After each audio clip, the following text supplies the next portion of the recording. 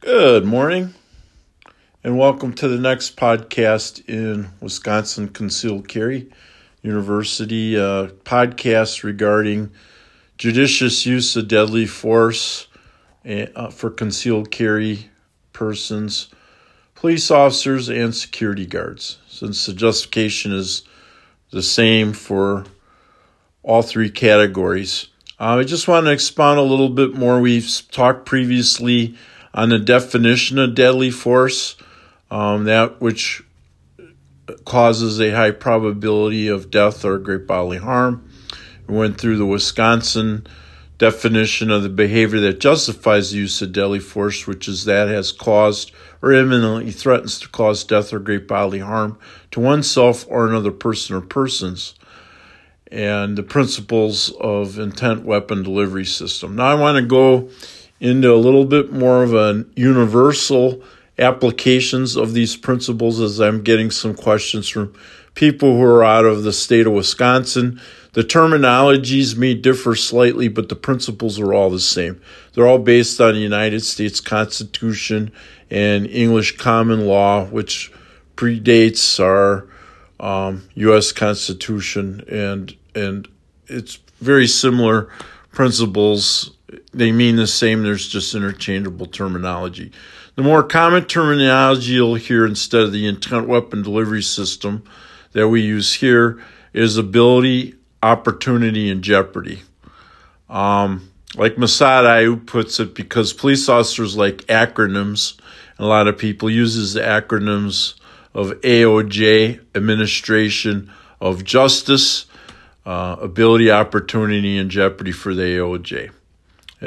Police officers in the academy and in college, we get a lot of classes that are titled Administration of Justice 101 and the like, so it's an easy acronym for officers to remember and for concealed carry members as well.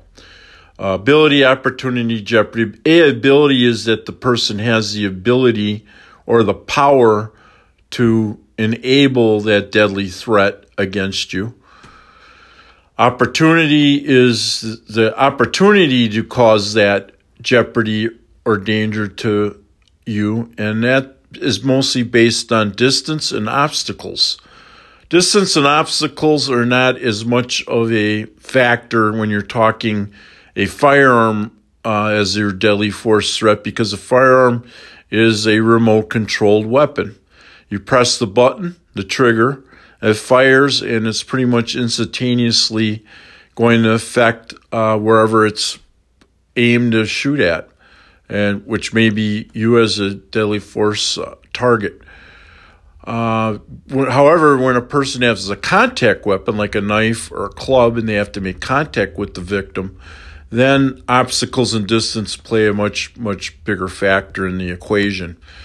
We use 21 feet as the basic guideline to consider the distance from when that threat is imminent when it is a contact weapon. That's based on the Tueller drill from Sergeant Dennis Tueller in the early 1980s, when he did tests and extensive drills and practices to kind of hone in on average distances, because too many officers were letting somebody with a knife or club get right on top of them before they would finally shoot, and this was too late. And there was an article written, it was called How Close is Too Close? I think it was by Masad Ayub, who's an expert in self-defense and deadly force, and he emphasized these distances that Dennis Tueller discovered through practice and drills and training, and came out with a very good average. 21 feet is when a subject can close the gap in 2 seconds or less, and it takes you about 1.5 to 2 seconds as the officer or the person with the deadly force to react, respond, and stop the threat. And these studies were so well recognized that they actually became a national yardstick and standard for us in all firearms training. And we base a lot of our training off of that 21 feet. When they're further out, generally you have more time to react, and you may have the ability to avoid the need for deadly force through commands, maybe just having the firearm out, presented and ready. And what we use in law enforcement, we use a high ready or tactical ready stance. And until the subject becomes within that imminent distance, the imminent time frame of the 21 feet or less, is when now you have no choice but to act if they are still an active threat. And jeopardy, the last of the three, is what would a reasonable and prudent person believe. And if they believe that you were in imminent danger, then you have met the three criteria: ability, the person had the power to employ that deadly threat; the opportunity from distance and obstacles; and jeopardy is a normal person would believe that, yes, they are about to employ that deadly threat. And when all three of those criteria are met, you have justification, and you can shoot to stop the threat. Remember, we stop the threat. We don't shoot to kill. Sometimes they're intertwined, and before the deadly threat is over, that does not end until a person is dead, especially for a very dedicated person who is vicious and very intent on killing, or maybe they themselves are committing suicide in the end mission of this attack, or there could be drugs involved, PCP, crack, some along those natures, or just a lot of adrenaline. You never know. Every situation's different. Psychological factors are different, motivation levels and such. We can never predict whether it's going to be one shot or several shots, and it depends where the shot placement is, and also on how quickly the threat is stopped. But our objective in law enforcement is we achieve immediate threat reduction to stop the threat. Immediate threat reduction means that you have to reduce that threat or eliminate it as quickly as possible. Fractions of a second can mean a difference between life or death. We have a saying in law enforcement firearms training that there are no second place winners in a gunfight. In second place, you're dead last, and there are no ties in a gunfight. So we need to stop that threat as quickly as possible, and unfortunately, that is why we have to shoot in what would be the more fatal areas of that human attacker. We use between the eyebrow and the nipple line as our primary target area when we're using the handgun to stop a deadly threat. The idea of shooting somebody in the hip or the leg or the shoulder, something along those lines, so that you don't kill them is a myth, because that's not going to stop somebody.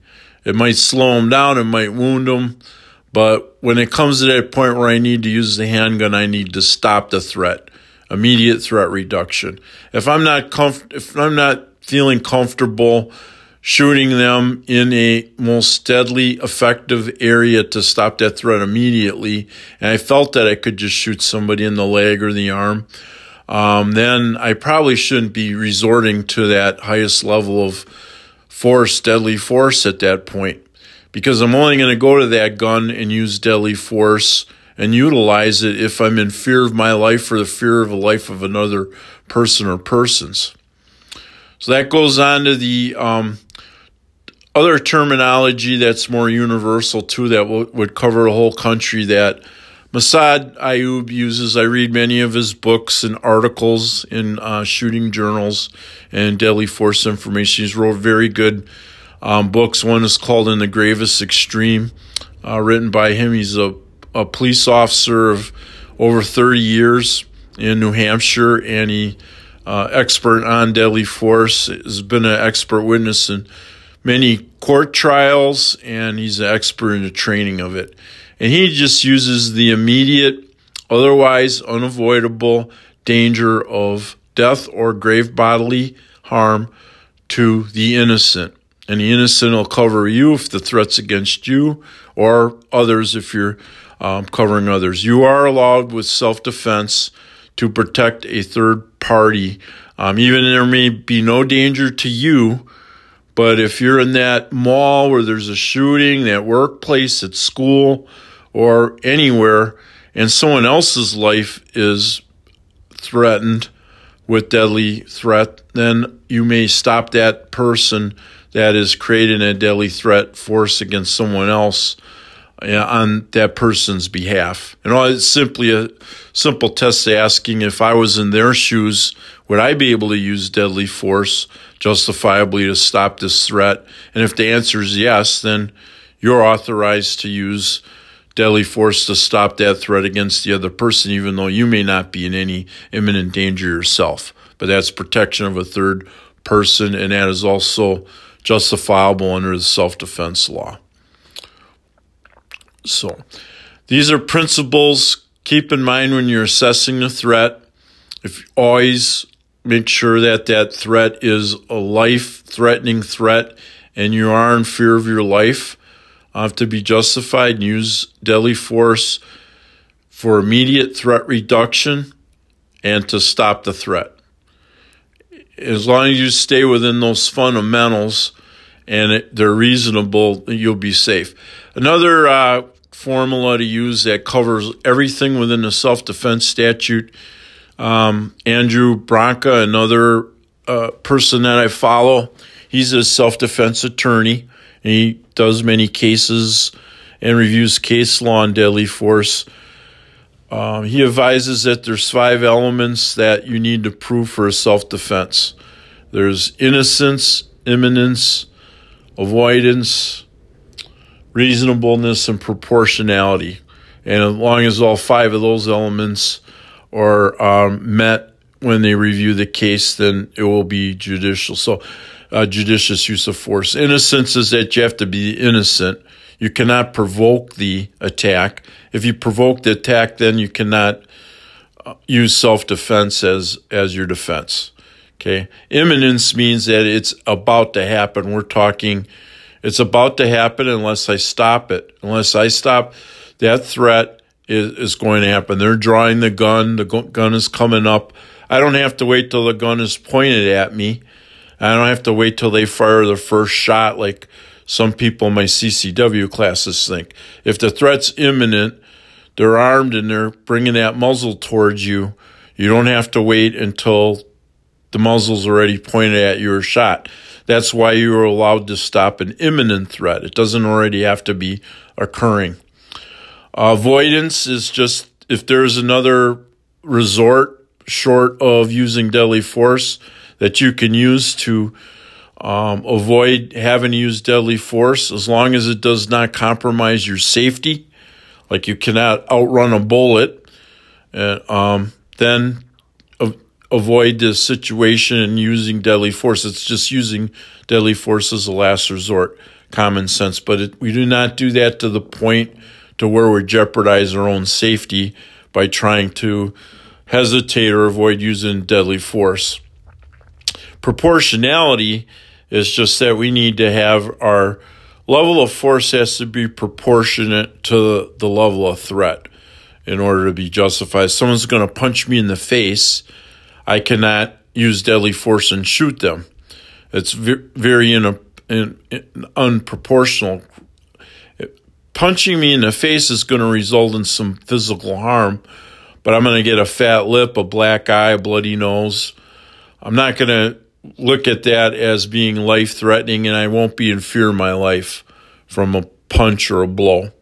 And it would be very excessive for me to respond to that level of a threat with a knife or a gun and fire. It's just not proportional. So the amount of force used has to be proportional to the amount of deadly force. But remember, some people think that a knife, I've had a person in my class that thought if he's faced with a knife attack, that he has to pull a knife out and be completely equal terms, and that's just not. A knife is deadly force. If someone's about to attack me with that knife and they get within that approximate 21-foot range, I'm not responding with a knife. I'm responding with my handgun. And the end result is that I'm going to fire if I'm in fear of my life and they're within that imminent time frame, because a knife is a deadly weapon. And that, just as a car is a deadly weapon if they're coming at you with a car and they're about to run you over. Okay? And the last key to this is reasonableness. All the actions, the perception of the threat, and everything has to be reasonable.